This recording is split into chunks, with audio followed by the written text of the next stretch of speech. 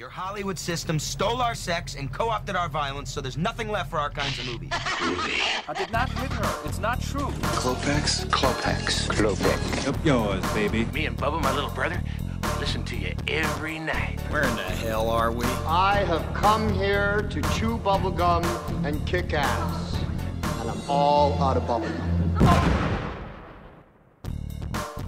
Hey guys, thanks for joining us. We are very excited to bring you our Phoenix Film Festival episode. I do want to apologize, though, for taking so long to get this out. I apologize to all the filmmakers, everybody at the Phoenix Film Festival, and the Sci-Fi and Horror, because we just had some technical difficulties, and we had to get this stuff worked out.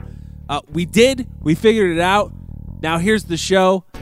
Thank you so much for listening to it. We really appreciate it, and just thank you for understanding. I hope you guys enjoy it.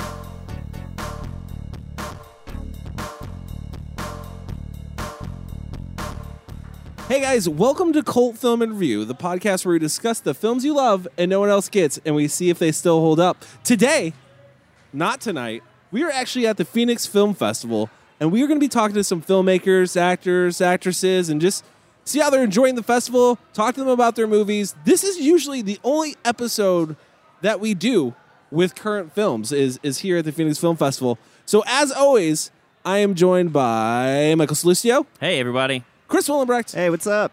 And Kyle Smith. Hey, how's it going? And I am Cody Everett, your gracious host for today. So let's just get into it. Festival yesterday was the industry party. Yeah, sure was. And we partied. Yep. Yep, we did. Didn't we say we were going to be schmoozing, boozing, and what was it? Carousing. Carousing, busting, loosing. I thought it was Chris Willenbrecht, schmoozing, boozing, not introducing. Yeah. That's right. I forgot that. Hey, I did better this time. You actually did do better. Yeah. You did do better. You actually did introduce people to us. Chris knows everyone in the film industry here in Arizona. We know no one. That's not true. Come on. You guys know all the same people I do. I doubt that highly. I doubt that, yeah. All right, well. You know all the hundreds of people that I know. I know like two. Yeah. Well, we know Monty because he was on the show. Mm-hmm. And well, we met a lot of people last year. I mean, that was kind of the great part about being invited to do something like this is you get to meet a lot of the people in the community here in Phoenix. That's true. Yeah. And we did meet a lot of them. And a couple of them were out last night. Yeah. I heard that somebody even sang a little karaoke last night. Who was that? Who sang karaoke? I heard that someone had to get on stage. yeah, I might have done that. You want to give us a little recap I'm so of how sad that I went? missed it. What songs did you do? I did my old standby, which is I believe in a thing called Love by the Darkness. And you kill it every time I've heard it. Man, I don't know about this time, though. Well, I don't know about Desiree this has the time. video. We'll be putting that up on cultfilmandreview.com. I mean, or we don't have You can to. follow that on our Instagram at cultfilm_review. Or you don't have to. You don't We have do. to. We do. You don't Yeah. You don't have to do that. No, that should go up. Yeah. Yeah. That's showing personality right All right, there. just keep- That's all you did, though? Find the best clip. That's though. all you did? Oh, no, I didn't get any other requests after that one. Oh, if I was here, it would have been Queen. Oh man, I wanted to do Princes of the Universe. Tonight. That's true. I wanted to do Princes of the Universe so bad. I wish you had. I know. I wish you had. probably would have rocked the whole room. I definitely had a lot of liquid courage in me Yeah. going up there, and a lot of liquid I think myself. everybody I else think it was showing. was at the same level that we were, so it's probably not a big deal. Yeah, I mean, I haven't had somebody come up to me and be like, "Oh, there's that guy." Is that weirdo? More, it's like I don't think that happens with karaoke because the accepted rule is everybody is drunk and probably sucks. So you can't be like the next day be like, "Bro, what were you doing with Bohemian Rhapsody?" Oh my God. Yeah, it's not like an American Idol. Yeah. That was the worst. That was the worst rendition performance. of Adele's I don't know, some song by her. I got nothing. He's got nothing. All right, guys. You won't hear much from me the rest of the episode, though, because I will be passing off my microphone to the guests. So I will say goodbye now to all my lovely fans. I know it's gonna be really hard to sit through an episode without me quipping, but I think you'll be okay. We had a hard time partying without you, that's for sure. I know. I was really bummed. That's bummed, all right. but it was You're good. gonna have to go hard on the next episode and really bring the fire. Going hard. All right, guys. with Kyle Smith. We're gonna take a break, and when we come back, we're going to talk to some people from the Phoenix Film Festival. Let's do it.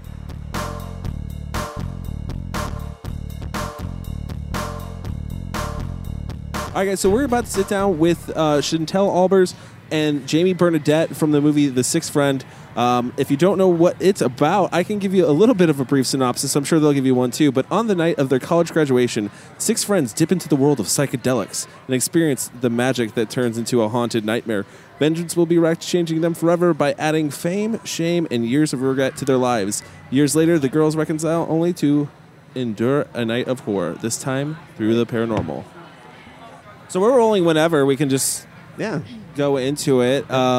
We've already introduced you guys without you being here, so just to get that going and give a synopsis of the film. But if you guys would like to tell us about The Sixth Friend, I'd really like to hear about it. Well, it's a horror movie that we produced and acted in together, and Jamie also co-wrote it with our director. And it's sort of a psychological slasher film. It's not too gory, though. It's more about the paranormal aspect and the chase. And then we also, it's female directed, female produced, female main cast, female written. Yeah. And so we're trying to, have like a women empowerment kind of with the movie as well. Yeah, so, I love that. Totally. So the movie involves psychedelic drugs, correct? It does. Is that based on any kind of real experience, or why did you want to bring that element into the film? It sort of creates like the beginning is kind of cool. Like, we both really like the movie Fear and Loathing in Las Vegas, and there were a lot of like cool effects that happened, and we thought that might be a good way to start off the movie. Yeah, visually anyway. Yeah, I'm trying to think when I wrote it, because I wrote it about like 2 years before I met Chantel, and I'm trying to think of what inspired that. I don't think anything in particular inspired me to bring that aspect into it. I just knew that I wanted like a really shocking opening. Right. So, I came up with that. I don't know, but I do like the drug aspect. Like Chantel said, it makes it interesting, and it really shaped the rest of the script, actually. Mm-hmm. So you think it like provides like a vulnerability and like kind of like a room to get even more creative with the film? Oh, absolutely. For sure. It sort of makes the movie your paint or your canvas a little bit. You get to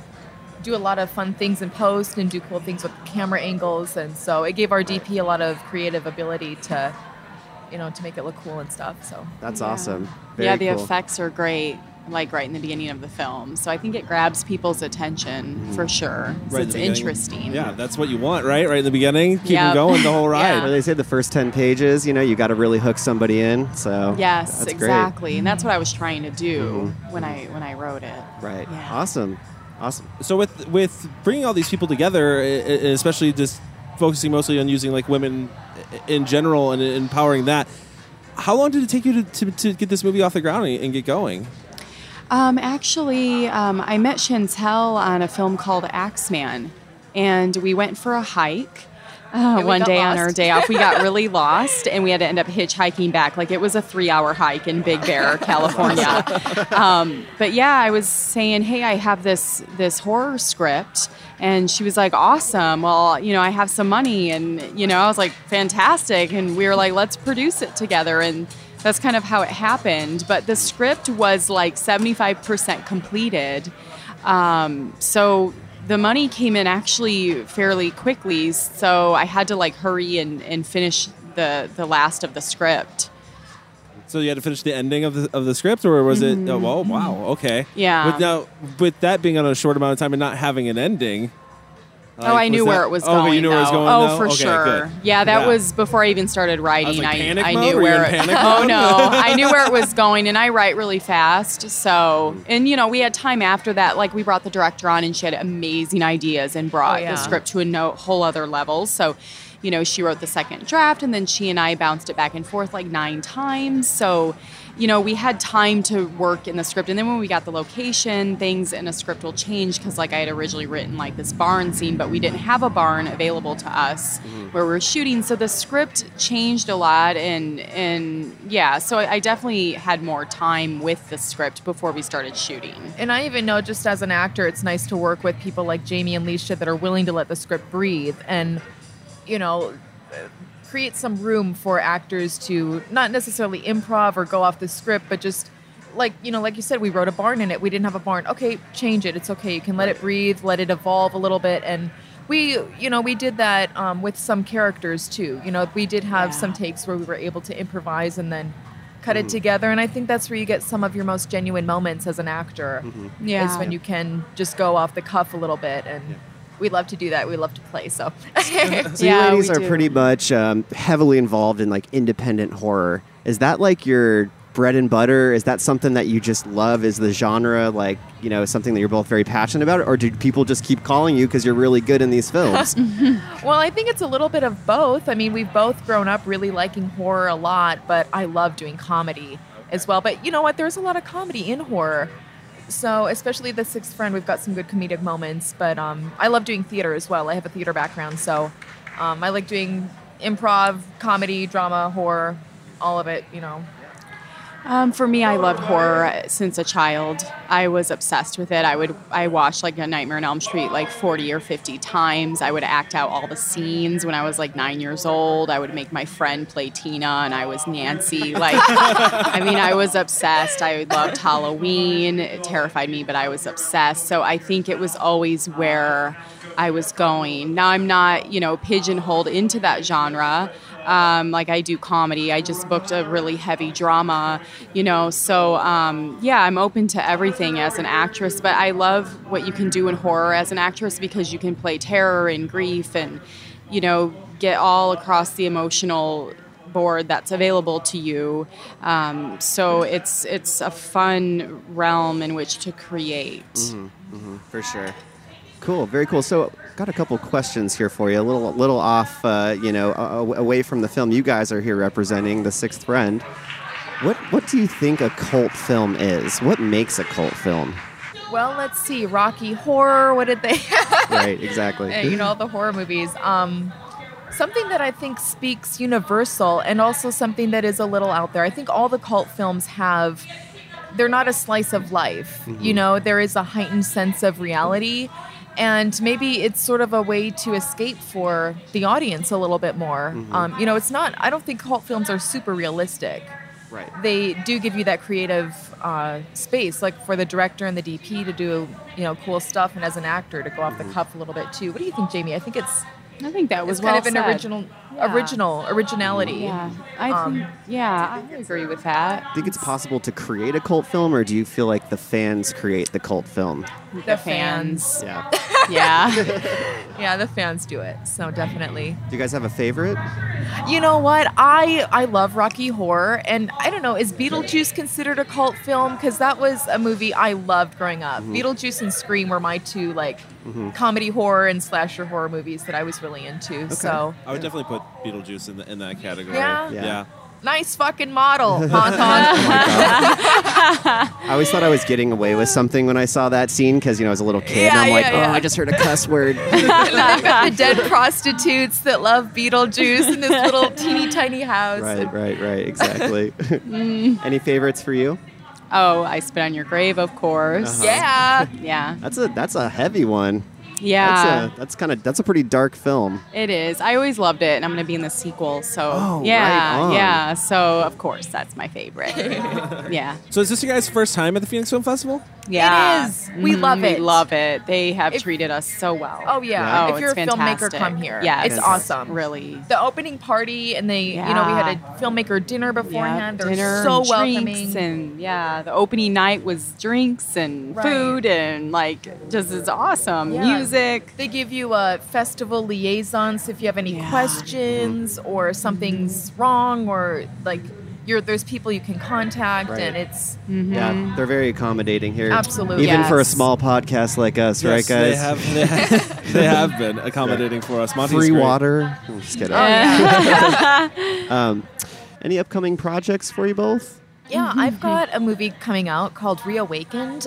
It is another horror movie, and it's actually about demon possession, and I get to play a detective in it, so that was kind of cool. I've never gotten to play a detective before, and so there's all these murders that start happening, and there's kids involved, so I think it'll be cool.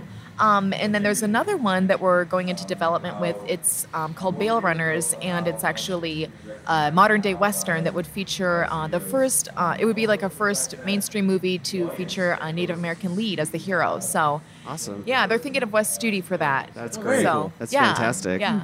Jamie? Well, as I mentioned, I have I Spit on Your Grave Deja Vu on its way out. They're about to picture lock, and it's a sequel to the 78 original film. It has the same writer-director as the original, Mayor Zarki. Camille Keaton comes back to reprise her role as Jennifer Hills, and I play her daughter. I'm the lead, so it was really fantastic shooting in that. In the film, I've actually seen a cut, and it's really good, and I think fans will really, really enjoy it. Cool. Yeah. And then I have another film called State of Desolation that I also produced that. It's a feature, and I star in it with Craig Stark. He was in Django Unchained and Hateful Eight.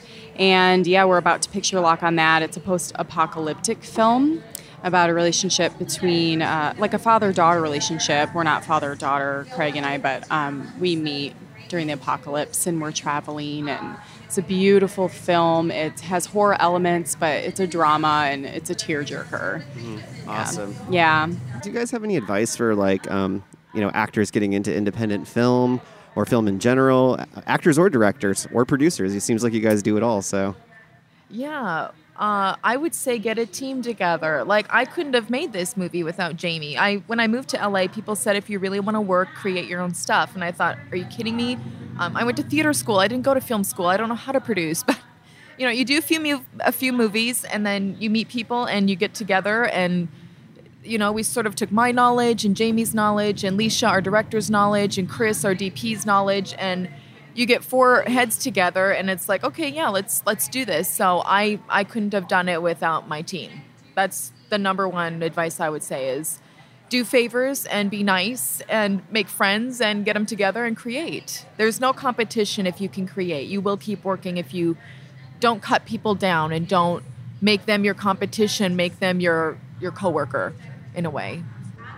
Yeah, same. I was going to say the same, like create your own work. Don't wait for someone to do it for you. Like if you can write and sell your script and say, I need to be in it. You know what I mean? If you want my script. And I mean, you have to think outside of the box and not just sit and wait like for an agent to get you a job. So you really have to be a go-getter. And I think too, it's your own business. You're your own boss. So I think you have to really be really focused and hardworking. Like, I feel like I literally work 7 days a week. Like, that doesn't mean I never take a vacation, but what it takes is just some serious dedication. And I think persistence, like not giving up and keep going. I think the reason people don't make it is just because they give up, and they move away, they let it go, and that's fine. But yeah, if you want to make it, I think persistence is key.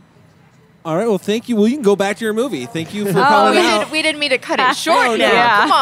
Come on. No, it's definitely fine. We appreciate you guys coming on. And where can people find The Sixth Friend? Where can they get in touch with this film? How can they get involved, see it? Where can they Well, right now you can watch the trailer. The trailer is online. You can check out our stuff on IMDb. The movie's not released yet, so you can't see it anywhere online. You can check it out at one of our festivals that we have coming up. We play tomorrow at noon for Phoenix locals. If you want to come check it out, we would love to have you here, and we'll do a Q&A and meet and greet with you afterwards if you can come out and see the movie tomorrow at noon at the Any other Perkins upcoming Theater. festivals, maybe the next month or two that it's going to be playing at? We're not able to release those details gotcha. yet. Okay. It's confidential. But you can follow us on our Twitter, The Sixth Friend, and our Instagram, The Sixth Friend, and Facebook, The Sixth Friend. And we will definitely post updates on there. And like everything you like. Yes. And share. And Love it. share. Please help and us get the word hashtag out. And tag.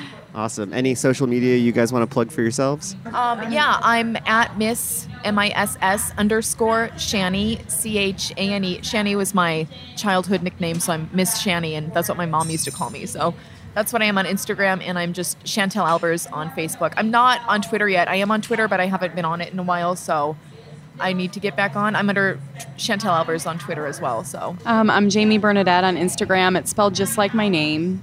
And then on Facebook, I'm Jamie Bernadette fan page, and also my regular page, Jamie Bernadette. I keep it pretty much public, and I have my follow button turned on so you can follow me. And then on Twitter, I'm Jamie Bernadette without the E on the end of my name. So it's JamieBernadett. All right. Well, thank you very much. We appreciate it, and hopefully we see you down the road. All right. Thank you guys so for having much. us. It's It's a lot of fun. fun. Thank you.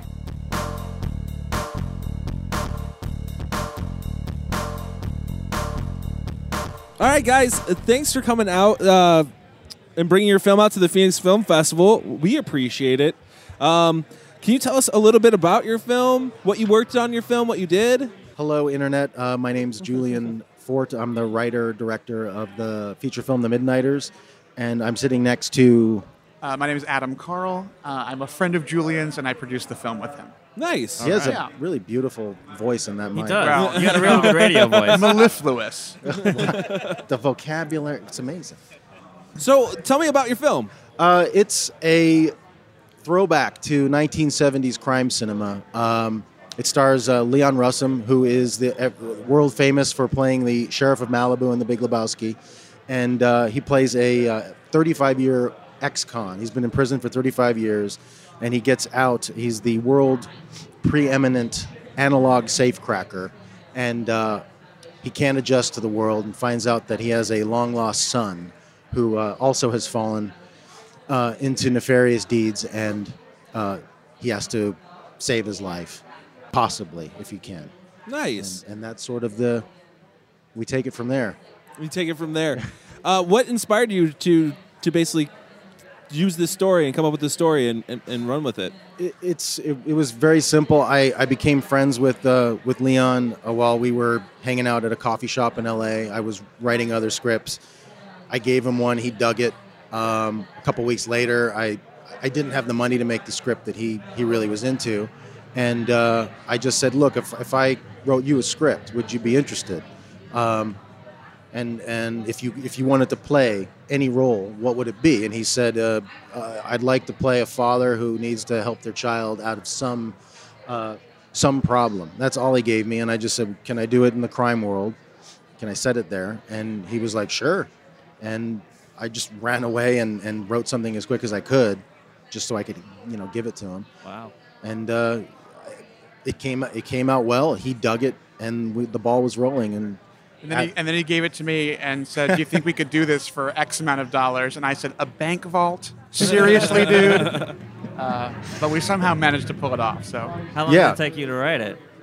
I think the first draft. I don't want to. I remember hearing screenwriters say like 3 days. Yeah, right. And I'm like, can we curse on this? Yeah, thing? you can absolutely. Okay, good, curse. good. That's going to take a lot of pressure off. And I was like, are you fucking kidding me? Yeah.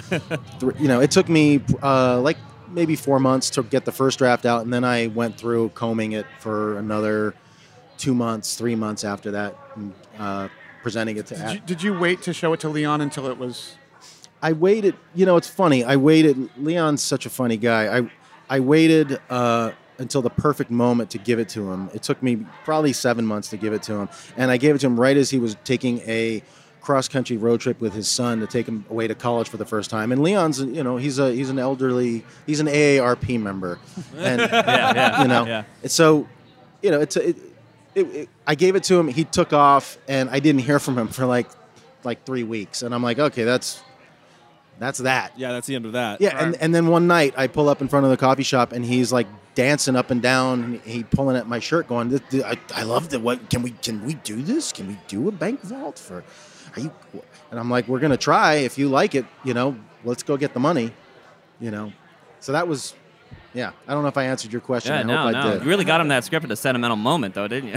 Yeah, yeah. It was a perfect time. Really, the perfect placement, right? Right. He's going. Did you think that at the time? You were like handing it over, like, this is gonna go over real well. It's either going to go over real well or, yeah. So, and then it took us like 2 years to get the thing up and off the ground, because we didn't, we don't have a trust fund. Yeah. No, yeah. You got to work to get it right. Oh, yeah. I mean, we're privileged, but we're not privileged. Yeah. Like, we're generally privileged, but not specifically. Not movie privileged. privileged. Right, exactly. We're first world privileged for Right, sure. exactly. Yeah. Where can people find your movie? Right now, it is festival circuit only. And we do have a website? Yeah, we do. It's www.themidnightersmovie.com. Nice. And where can people follow you guys at? Do you have any social media that you want to plug for yourselves? Sure. I mean, they can find me on Twitter at Adam Who. Is that WHO? WHO, Adam He Who. he really tweets well. Well, that's very kind of you to No, say. you do. You tweet well. It's a skill. It's a skill. Well, you got to master. You got to far master too the often. medium. Yeah.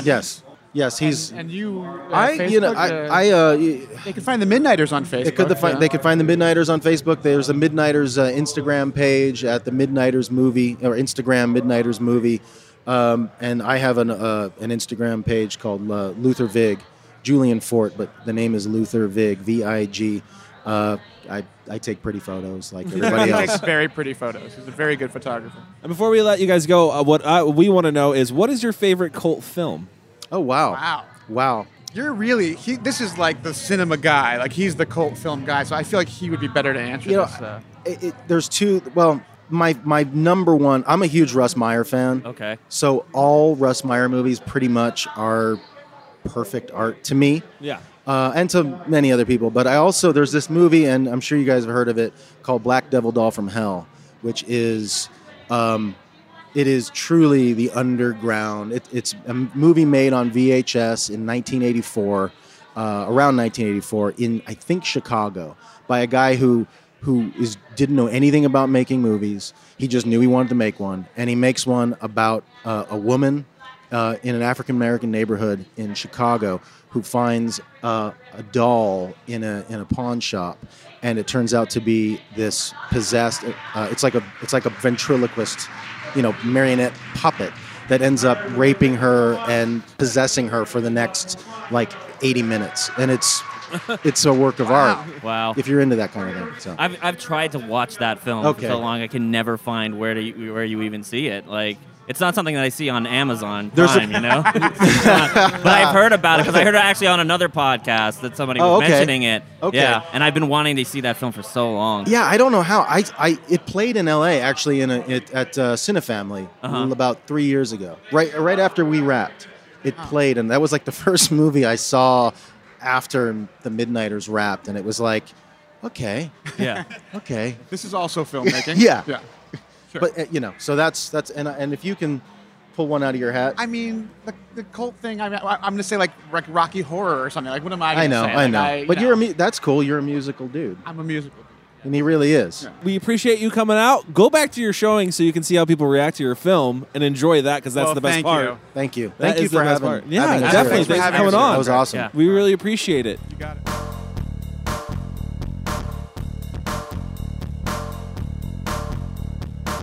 Michael, welcome to Cult Film in Review.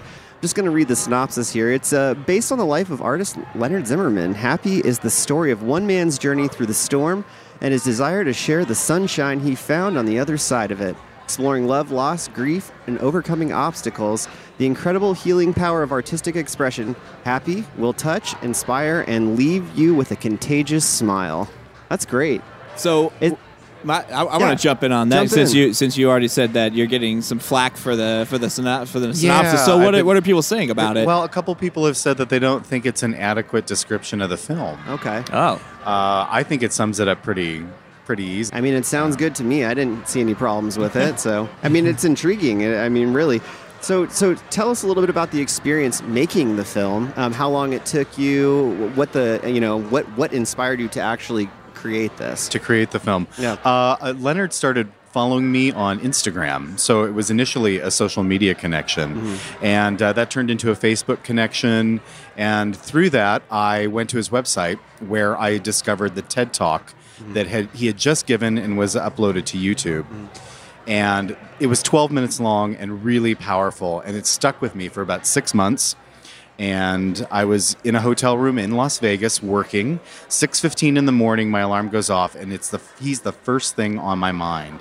And we don't really know each other, just except in that way that people kind of know each other when you only know each other through social media. Sure, yeah. Right? So he's the first thing on my mind, and I'm not even awake yet. And I think to myself, somebody should make a film about that guy's life. Mm-hmm. And I literally heard an audible voice in the room say, "You. Wow. You should make this film." And every hair, and there's a lot of them on my body, stood on end. And I bolted upright in bed, and I ran down I shucked on some jeans, and I ran down to the lobby, and I got a cup of coffee, and I paced the room for half an hour until I had to go to work. Yeah. Because I knew I was going to make my first film. Uh-huh. Wow.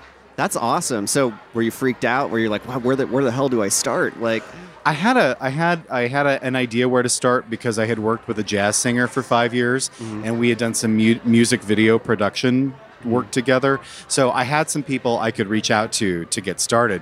But the thing was reaching out to Leonard, who didn't really know me from a can of paint, and saying, "Hey, I want to make a movie about your life. And by the way, I've never made a movie." So you really have to trust me on this. Did you have any prior experience like working in film? No, none, zero. That's awesome. Yeah, we've done 14 film festivals since September. Oh, wow. It's quite the tour. You can't go to all of them. I can't afford to go to all of them. Yeah, I hear you. In fact, we had to raise all the money to make Happy through crowdsourcing and social media. Right. So what is the general reaction you're getting when you sit in on a screening with your film? Is it like... Are people hitting all the right places? Like, seeing all, the moments that you saw that were magical about the film? Yeah, exactly. Yeah. It's funny because the film isn't always happy. Right. And in fact, that's kind of the whole point, is that life isn't always, sunshine and roses. And at its core, it's a film about grieving and how there's no template for grieving. Mm-hmm. And we all sort of do it in our own way. And Leonard took the long way around. Mm-hmm. And he was finally able to use his own artwork as therapy to pull himself out of his, long battle with grief, depression, and substance abuse. Right. So it was the subject matter could be delicate at times, but it's interesting to sit in on screenings and to hear people laugh and cry in all the same places. Mm-hmm. And there's a few things in the film, some funny moments that are kind of quirky, and it's always interesting when the audience doesn't get it. When they don't laugh in that spot where, hey, that cracked everybody up in San Luis Obispo. What do you mean nobody's laughing here? Interesting. Yeah, it's like a social experiment, Yeah. So how long did it take you to make the film? It's funny. I was at the Savannah Film Festival. It was the second festival we got into. And it's been really amazing. We have been nominated for either Best Feature Documentary or Best Feature in 9 of the 14 film festivals so far. So we were in Savannah, and I was sitting across the table from the filmmaker. I didn't know it, but I sat across the table from the guy who won the award for Best Documentary. And he was telling me it took me 4 years to make my film. And he said, "How long did it take you?" And I said, 9 months. Because it really did. From the time we started shooting to the world premiere was 9 months. You're like, and oh, by the way, I've never made a movie before. Just to throw that out there. When people don't tell you it has to be hard or that you can't do this or you can't do that, you don't know you can't do this. Right.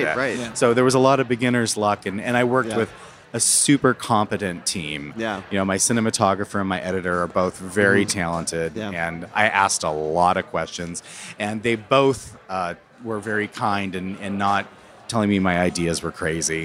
That's good. I've never done that before, but we can try that. Yeah, awesome. Yeah, that's what it's about. It comes down to like getting a good team around you, because collaboration. The collaboration is so important in filmmaking, especially if you're new to it. I mean, you have to.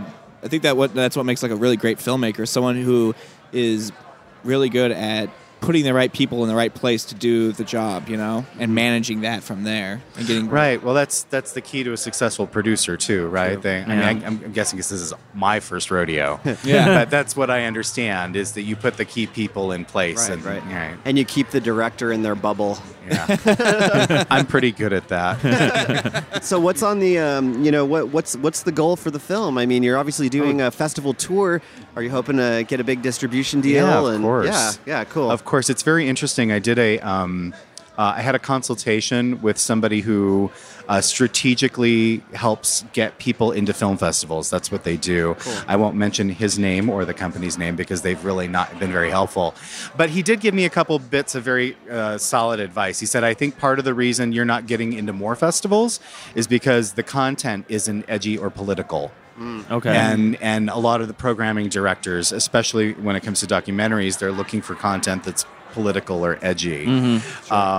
But what he did say was that should not affect your chances of getting distribution as long as you can get, without getting into the major festivals, where acquisition people are coming to look for product. Sure. You have it's a steeper hill to climb essentially to get to find distribution. Right. But he said this has that commercial potential. Yeah. That you need to get distribution. Yeah. So well, it's a mixed bag. A lot of companies now, distribution companies are really dipping into documentary. You know what I mean? Because especially Netflix. Well, yeah, because a lot of those major platforms are doing really well with documentary. Like a lot of us consumers, are just like the true life, the real life stuff.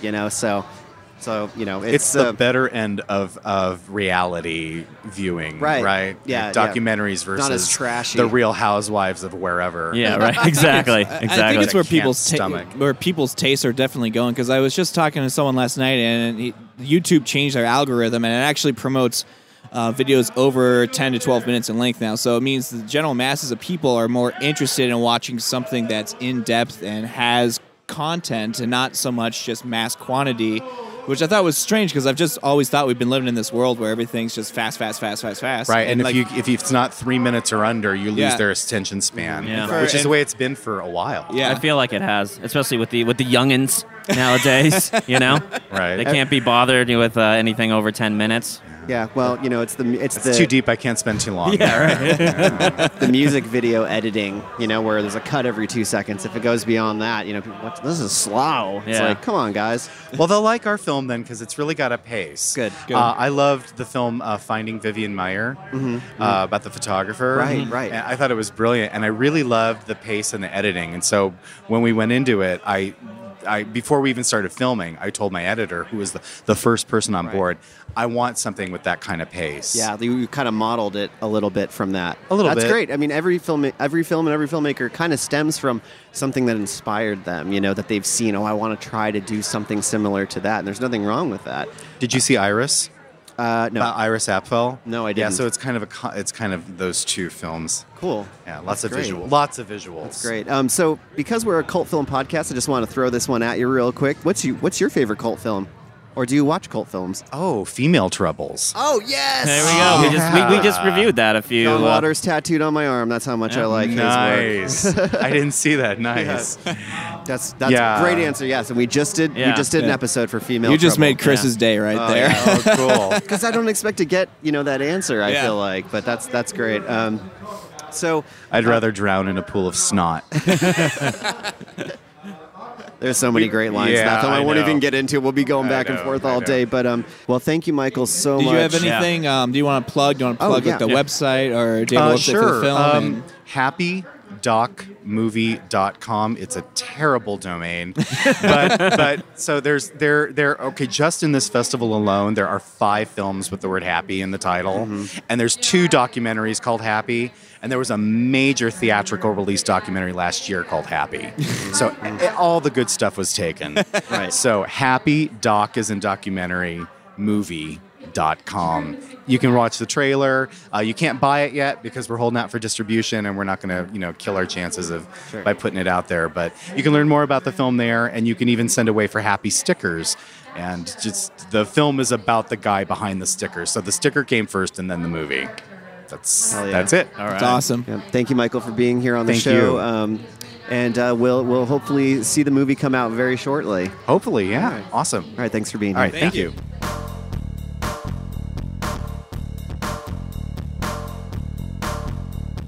All right, guys, so we are about to sit down with Louisiana, and you can correct me on this already because I'm going to screw it up. Last name is... Kreutz. She is the director of Quaker Oaths. If you don't know what this movie's about, let me tell you.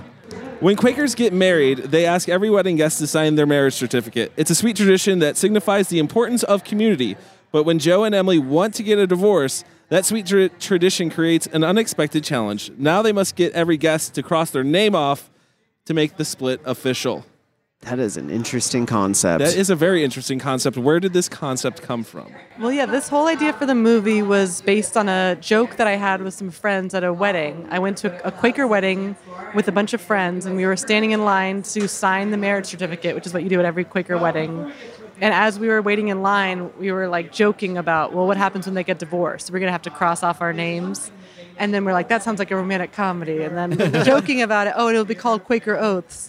And that was like 7 years ago or so. And so we kept joking about it. And then a couple of years ago, I wanted to make a movie, and I was working on different ideas for movies.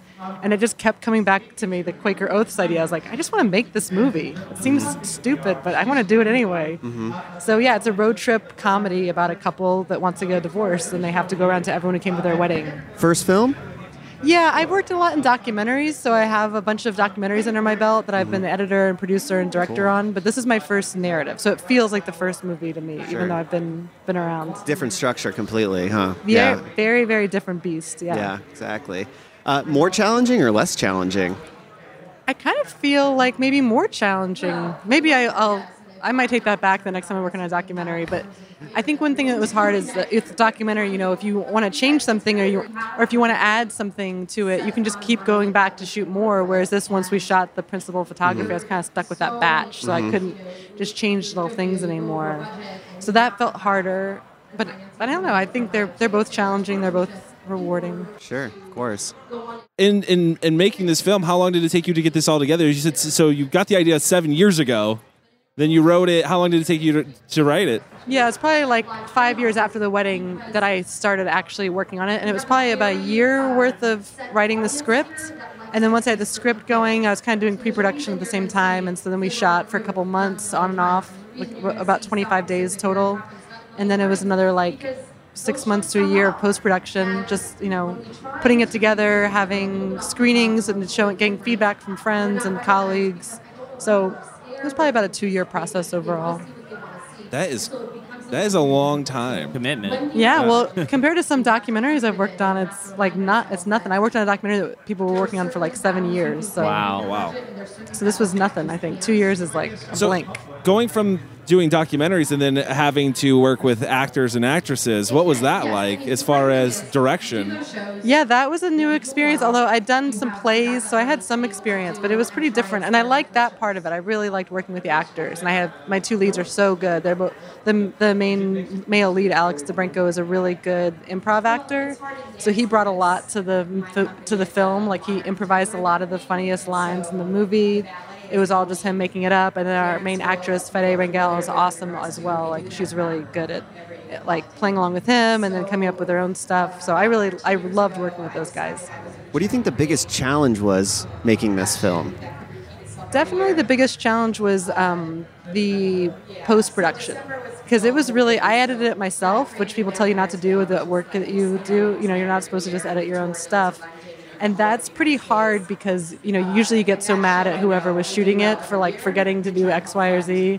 But this time all I could do was be mad at myself. I'm like, oh, why didn't I think to have them come in the door as they're talking instead of after they talk, whatever it is. Mm-hmm. So I was editing on my own and just kind of just beating my head against the desk. And then I'd have little screenings for my friends and I'd invite them to give feedback. And that was just brutal every time. Really? Because you ask people for feedback and it's you could give feedback on, Citizen Kane. You could start, you can break apart anything. And these are your friends? They were my friends. You know, your friends are always like, yeah, it's great, man. That's great. Not true. You got some, the friends are usually the most brutal. Really? Yeah, especially if you've invited them to give feedback. It's not and then since I've had a lot cut, no one said a single mean thing about it. I think when I was actively looking for advice, it was open season. And now, and I think the movie got better after all that too. So there's less to critique. But that was very hard. Nice to get get that objective perspective because you get so tuned into it. You're like, no, we have to have this scene because then the movie doesn't make sense. But then somebody outside of it's like, no, I get it. Like you don't need to have this. You know? Exactly. Yeah. There's a couple scenes that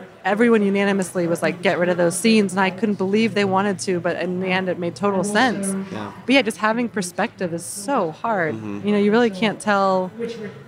For like things like pacing is really hard to get perspective on because it gets so boring to you. So you feel like you need to keep making it faster and faster. And then eventually you make it too fast, and then you know it's hard. Did you find that when you sat down in a room to watch it with your friends, like for the first time, and you know you knew where they were going to be giving you feedback on it? Did you start seeing all the little flaws in the film simply because they were in the room with you? Yes, that's an old trick I have from like all my editing days too. It's like the second it could be like the janitor that walks in, and the second there's another human body, I see the film from a totally different perspective, and it's like, oh, that clearly isn't working now because there's this warm body next to me. I can tell why it's not working. But that's exactly right. Yeah, it's like a good indication that something's wrong that needs to be fixed because suddenly it becomes very apparent when you think you're being critiqued on it, you know? Exactly, yeah. The very first people I showed it to were my friends, and I picked them because it was like just a really, really, really rough cut. But I wanted to just show it to someone just to have that same feeling of like, oh, other people are in the room. Right. And I picked my friend Andrew because he's like, I like every movie I've ever seen. He's like, I just like movies. I'm not cynical at all. I was like, oh, you'll be perfect. And then I got it, and then we had like all the lights down. I have a super comfortable couch. And he fell asleep in like 5 minutes. And I was like, oh, this is a bad sign. But he's like, no, I was just really tired. I've been working in the sun all day. Oh, okay. But that was my very first screening, and that was, it's gone uphill since then. Okay, good. Well, it wasn't actually a snooze fest. No, I think ever since then, my awake rate is 100%. I don't think it would have made it here if it was. So how do you feel about the Phoenix Film Festival? Your first time here? Or? Yeah, it's my first time here, and I could not be happier here. This has been such a great festival so far. I came out here and I didn't do a lot of press leading up to that. I didn't do any, I guess, really. And the first night, last night, there was an almost completely full theater, like, you know, almost 200 people in there. And they were all strangers to me, but somehow they like saw it in the booklet and came on out and then like laughed at every joke and then asked really thoughtful questions in the Q&A. It was like one of my best screenings we've had. It was really good. And another great one this morning. That's awesome. So I've been really happy. And then all like the volunteers here are so nice. I have a really nice liaison, Eileen, that's been really sweet and helped like holding my hand through the whole process. Oh my gosh. But everyone's been so nice here. I can't get over it. Cool. So you'll come back. Yeah. I know. I'm like, now I got to make a movie so I can come back. Right, exactly. Very cool. So, Cody, you want to throw a couple questions out? Yeah. What is your favorite cult film? Oh, interesting question. I'm trying to think of well, the first thing that popped in my mind just because of the constant image of the film festival is this the Pulp Fiction poster had Pulp Fiction on my mind. That might be my favorite, even if that's kind of a generic answer. But I don't think it's a generic answer. I just love it. Great film. I didn't see it I saw it when it came out, and I didn't see it for like 15 years, and I saw it again recently, and I was like, damn, this really holds I was up. obsessed with that movie throughout all of high school. That's pretty much all I watched was that movie. So I definitely get it. It's so good. Yeah, I always joke that Quentin Tarantino is my favorite director, except I don't like violence. You know, like interesting. I just even like Hateful Eight. I really like that, except like I hate all the violent parts. So, like if I could just cut those out, that would be you my like favorite. The conversation, the dialogue. Yeah, the tension he makes, Sure. and the visuals, and very cool, very cool. Are you kind of just working with this film right now, or you got any new ideas on the? I have some new ideas, and it's actually been. I've had some writer's block. I have a couple of scripts I'm working on, and it's good to come here to this festival where everyone's just been so nice and complimentary of the film, of Quaker Oats, and it is giving me some momentum. I can't wait to get back to my desk and start writing because I have some ideas, but I want to. Yeah.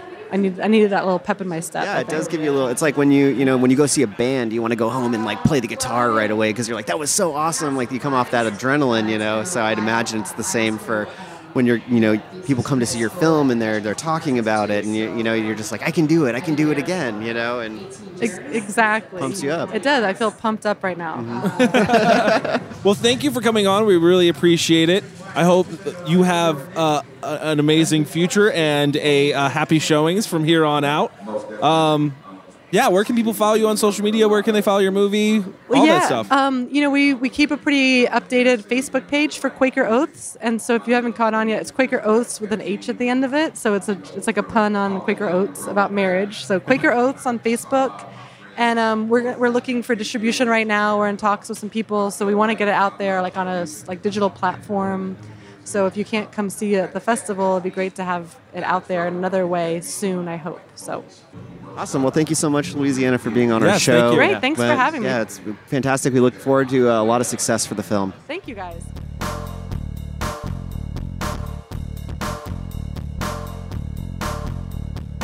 Okay, so we're here with Marilena. She is a producer on the film. Marilena, thank you for being with us today on Cult Film in Review. Tell us a little bit about the film, and as a producer, maybe some of the ups and downs of creating it and bringing it to life. Yeah, first of all, thank you for having me. Waking David is a UK film. It was all shot on location in 3 weeks' time. So the process that kind of went about it is that it was developed through improvisation. So which means that it took about 2 years to actually come up with the script. So the actors came together and they actually started improvising characters. And as soon as they had their characters locked, they started working around the story. So it's quite an interesting process, quite similar to Mike Lee, for example, and Joe Cassavetes, and how the actors basically are also writers. So they kind of collaborate with the director very, very closely. And the idea behind it is that we wanted to kind of show the kind of theme of miscommunication, lack of communication in the modern world. Even though social media is kind of advanced and we can communicate in so many different ways, we're still isolated, and how kind of secrets and lies, and if we keep to ourselves, can actually be damaging. Sure. Yeah. Wow. So what made you say, with a movie that is pretty much improvised from the sounds of it, what made you say, this is the film that I want to make and I want to be a part of? Was it just the team itself, or was it the idea, the concept? It was a lot of things. So the concept, first of all, but then the concept actually didn't come out until later on. We're talking about maybe even a year in after the characters were developed. So it was all about the kind of raw and authenticity and the reality. I mean, the performances are so organic. So the dialogue, the characters and the actors are basically real. They are themselves because they have been working on this for such a long time. That in combination with the theme kind of just made me, fall in love with it. And I just, had to be part of it. Very nice. First time producing something, yes or no? A feature film, yes. I've been doing a lot of short films, music videos. So yeah, that was my first feature film. What's the biggest challenge of being a producer? Just making sure that there's a balance, especially on set, because I was on set a lot, so I was actually managing the set. We were such a small crew, so I had to kind of double up. So yeah, just having a good balance and making sure that everyone is kind of okay and feel comfortable. Maybe this was asked already, I'm sorry if I missed it, but as far as shooting the film, how long did that take? 3 weeks to actually shoot the film. So that was the shortest period, if you think about it, the shortest stage. Everything else was ages, months. No, but it was a lot of fun, and everything was done on location. So we had an apartment that we're filming, a house, and everything was done in London. So no sets or studios. Very cool. Yeah, sometimes that's the best way to go, I think, and the way a lot of filmmakers are going, just on location, find the spot that best suits what you're looking for, or try to work with something or change it if you have to, if you can't get a hold of something that you need. Exactly. Absolutely. Yeah. So that's awesome. Cody, why don't you throw her a couple questions? So what do you think makes a cult film? I think a cult film is something that stays with you when you watch it. So it has a big statement or asks a question that you're not even sure that you can answer yourself, and it kind of stays with you. And yeah, it just it's part of yourself in a way, or makes you kind of think that it might change you in some way, or it might just be part of you, and then you kind of always go back to it. So I think that's what kind of makes them cult. Very cool. Well, what we found, in doing this show is, sometimes it's you see, these films as a kid and you love them, and they're so amazing. But then we want to go back and either find out if they're still good, they're still as magical as we remember, or if we just ruined our childhood in some way. So, have you found that there's films that you liked as a kid that you've since watched as an adult and say, why did I like that movie, or why did I think it was so great? I think it's the nostalgia behind it. It makes a big difference. I don't think I had the experience that I was loving a film before, and then when I rewatched, 10 years later, I was like, no, I hate it. I think it's just like the kind of feelings, and obviously when you're like much younger, you're like more innocent, like it kind of stays with you. So I don't think it would change much. Oh, I wish I could be like that. This show has ruined so much of my childhood. Oh no! Yeah. Oh. Thanks, guys. Hey, you volunteered. Yeah, I did. You're right. Do you have any new upcoming projects that you're working on? I do actually have another film, a UK one that was shot in East London on location, and it's currently in post-production. So hopefully we'll have that done in a couple of months' time. Nice. You're just not taking a break, are you? No, I was actually filming both of them at the same time. So one was in production and the other one was in pre-production. So I feel like that's part of it, though. You kind of have to stay on it. You have to stay relevant, stay busy, stay involved, because that's how you meet people, you get on another project, you meet more people, you get on another project, and pretty soon that's what you do. Absolutely, and the chaos of being so busy as well just helps you be even more creative and give it all you have, basically. Really keep you on your toes, right? Absolutely. Where can people find you or learn more about the film? You can follow us on social media at Waking David on Facebook and Twitter and Instagram. And my name is Marilena Paruti, so you can also follow me and find out about what I'm up to, but also about the journey of the film. Awesome. Well, thank you very much. Thank you. Enjoy your film fest. Thank you very much. Thanks for coming to Phoenix. Yeah. Love it. Thanks.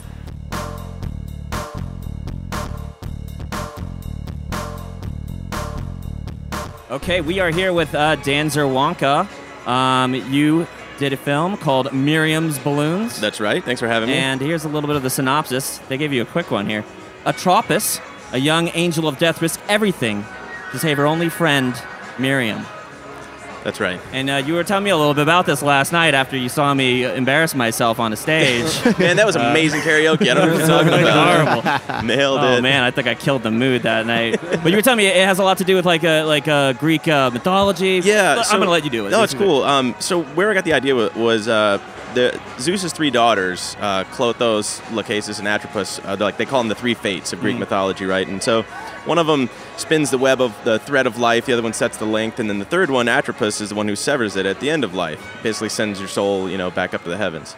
So I thought it'd be cool to do her as a little girl, and she sees souls as, colorful balloons. So she kind of wanders around eternity with her magic scissors, just snipping balloons. And I kind of got the idea too, because parents, they make their kids do things and they pretend like it's a game, but it's really they just want you to do something for them.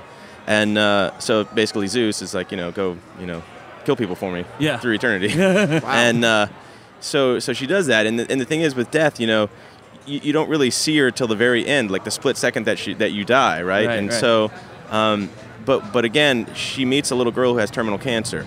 And so she visits her very often and keeps taking balloons from her until she's down to her last balloon, right? And of course, this little girl, all she's known is death. And kids, they don't develop the same fears as adults and things. So she's not afraid of her, and she's able to see her and becomes friends with her. And so now when Atropos has to take her last balloon and kill her only friend ever, she basically holds on to it and basically she goes on a killing spree and rounds up a whole bunch of balloons to bring her friend back, and defying God, And of course, there's another twist to the film too, which is you can't change fate, even though you'll do whatever it takes to save the people you care about. Mm-hmm. And so she tries, and then something else happens, and then fate still plays itself out. But it was tough because one, I didn't realize how hard it would be to work with balloons outdoors. Oh my God, keeping the balloons untangled and keeping the colors correct. Yeah. And because if one person, we had some hero balloons, and it always has to be the same color and the same amount of helium in it. And then working with kids too. They say don't work with kids and animals. And how was that for you working with? I got super lucky. I mean, 60% of my work was done just in the casting.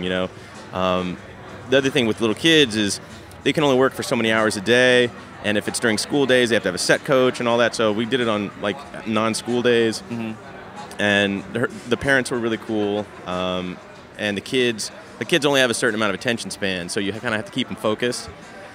But I was able to do that, and there's not a lot of dialogue in this film, so it's a lot of looks and emotion, and as a director, it was a good challenge to try to get that out of little kids, you know? Right, yeah. And, I mean, if you watch the movie, there's a lot is said just with looks and movements, and I think there's only 4 lines of dialogue, and it's a 10-minute film, you know?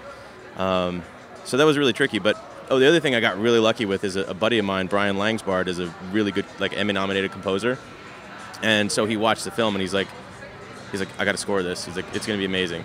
I was like, whatever you say, man, you know? And so I'll leave it in your hands. Yeah, music to your ears, literally. Right. So he called me up and he's like, dude, come over and check this out. And I went into the studio and we watched it, and I was just like, holy crap, this is amazing. You know, he literally composed a waltz that has sort of a like a Danny Elfman kind of feel, Tim Burton feel to it, and which I love. I mean, Edward Scissorhands is like my all-time favorite movie, and you know, I grew up with like Beetlejuice and stuff like that too. So there's sort of a nod to that, you know. And then, of course, I don't know if you've ever seen the short La Ballon Rouge, which is the Red Balloon. It was a film from the 50s in France. It's the only short film to ever win an Oscar for Best Picture. Mm-hmm. Oh, wow. Yeah. I think I did see that in college, but can't remember it very well. Yeah. And I actually I tried really hard. The little boy that's in my movie, I tried to get like a wardrobe that looks just like the kid from the Red Balloon. Mm-hmm. And I found shoes that matched for like $1 at a thrift store, but I couldn't find a wardrobe, and I couldn't afford to have someone make it.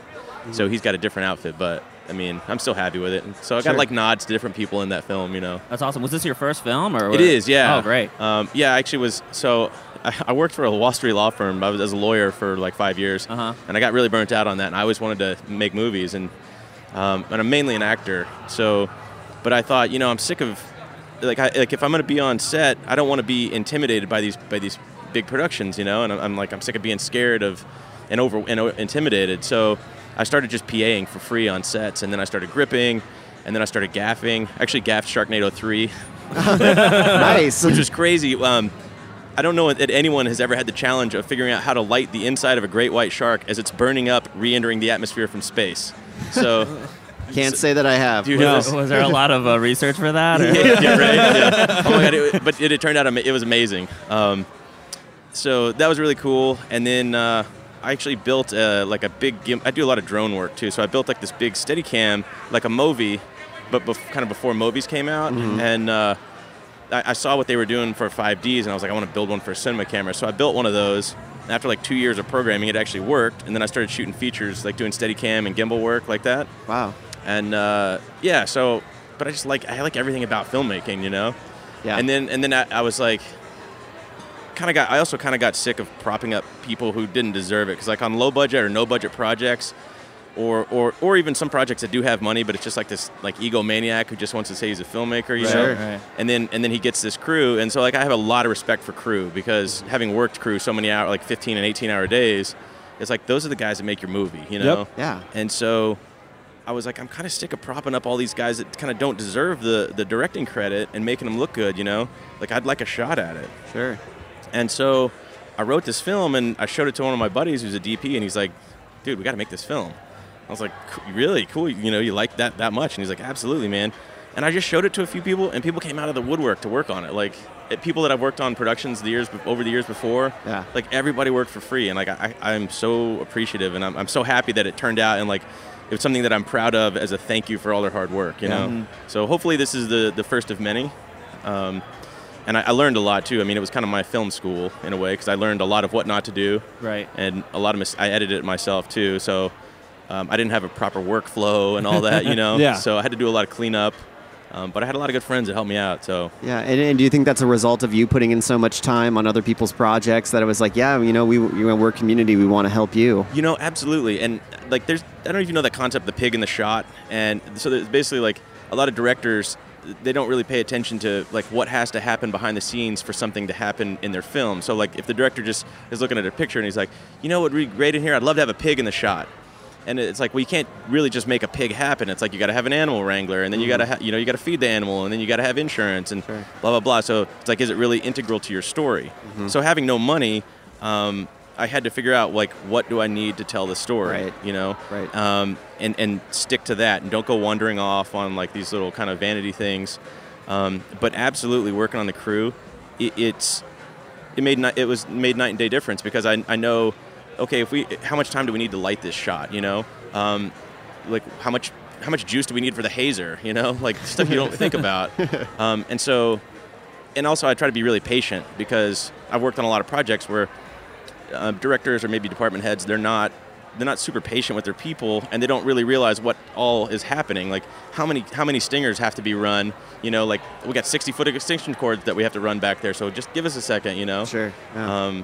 So you learn when to insist on things and when to kind of relax on things. Yeah, I think you'll become, if not already, one of those directors that people love working for because you do understand like the complete process, from being like a grip and a gaffer and an actor and all the things that go into it. Like, I feel like that's how you can really get people on your team because, it's like, they say, oh, you're an actor's director, and that's because that director understands actors, but you understand everything. So well, it's like I'm getting there. Yeah. But thank you. Yeah. I mean, working inside, the studio system, which I'm assuming you do. Yeah, actually, I've been shooting American Ninja Warrior as like the action camera operator. Oh, cool. Yeah, so that was supposed to shoot this weekend actually in New Mexico, but I'm not missing my film premiere. This is my first film. Sure. Of course. How are you enjoying Phoenix? I love Phoenix. I actually came to the festival 2 or 3 years ago, and I have some friends that live in Mesa, and my uncle actually used to live in Scottsdale.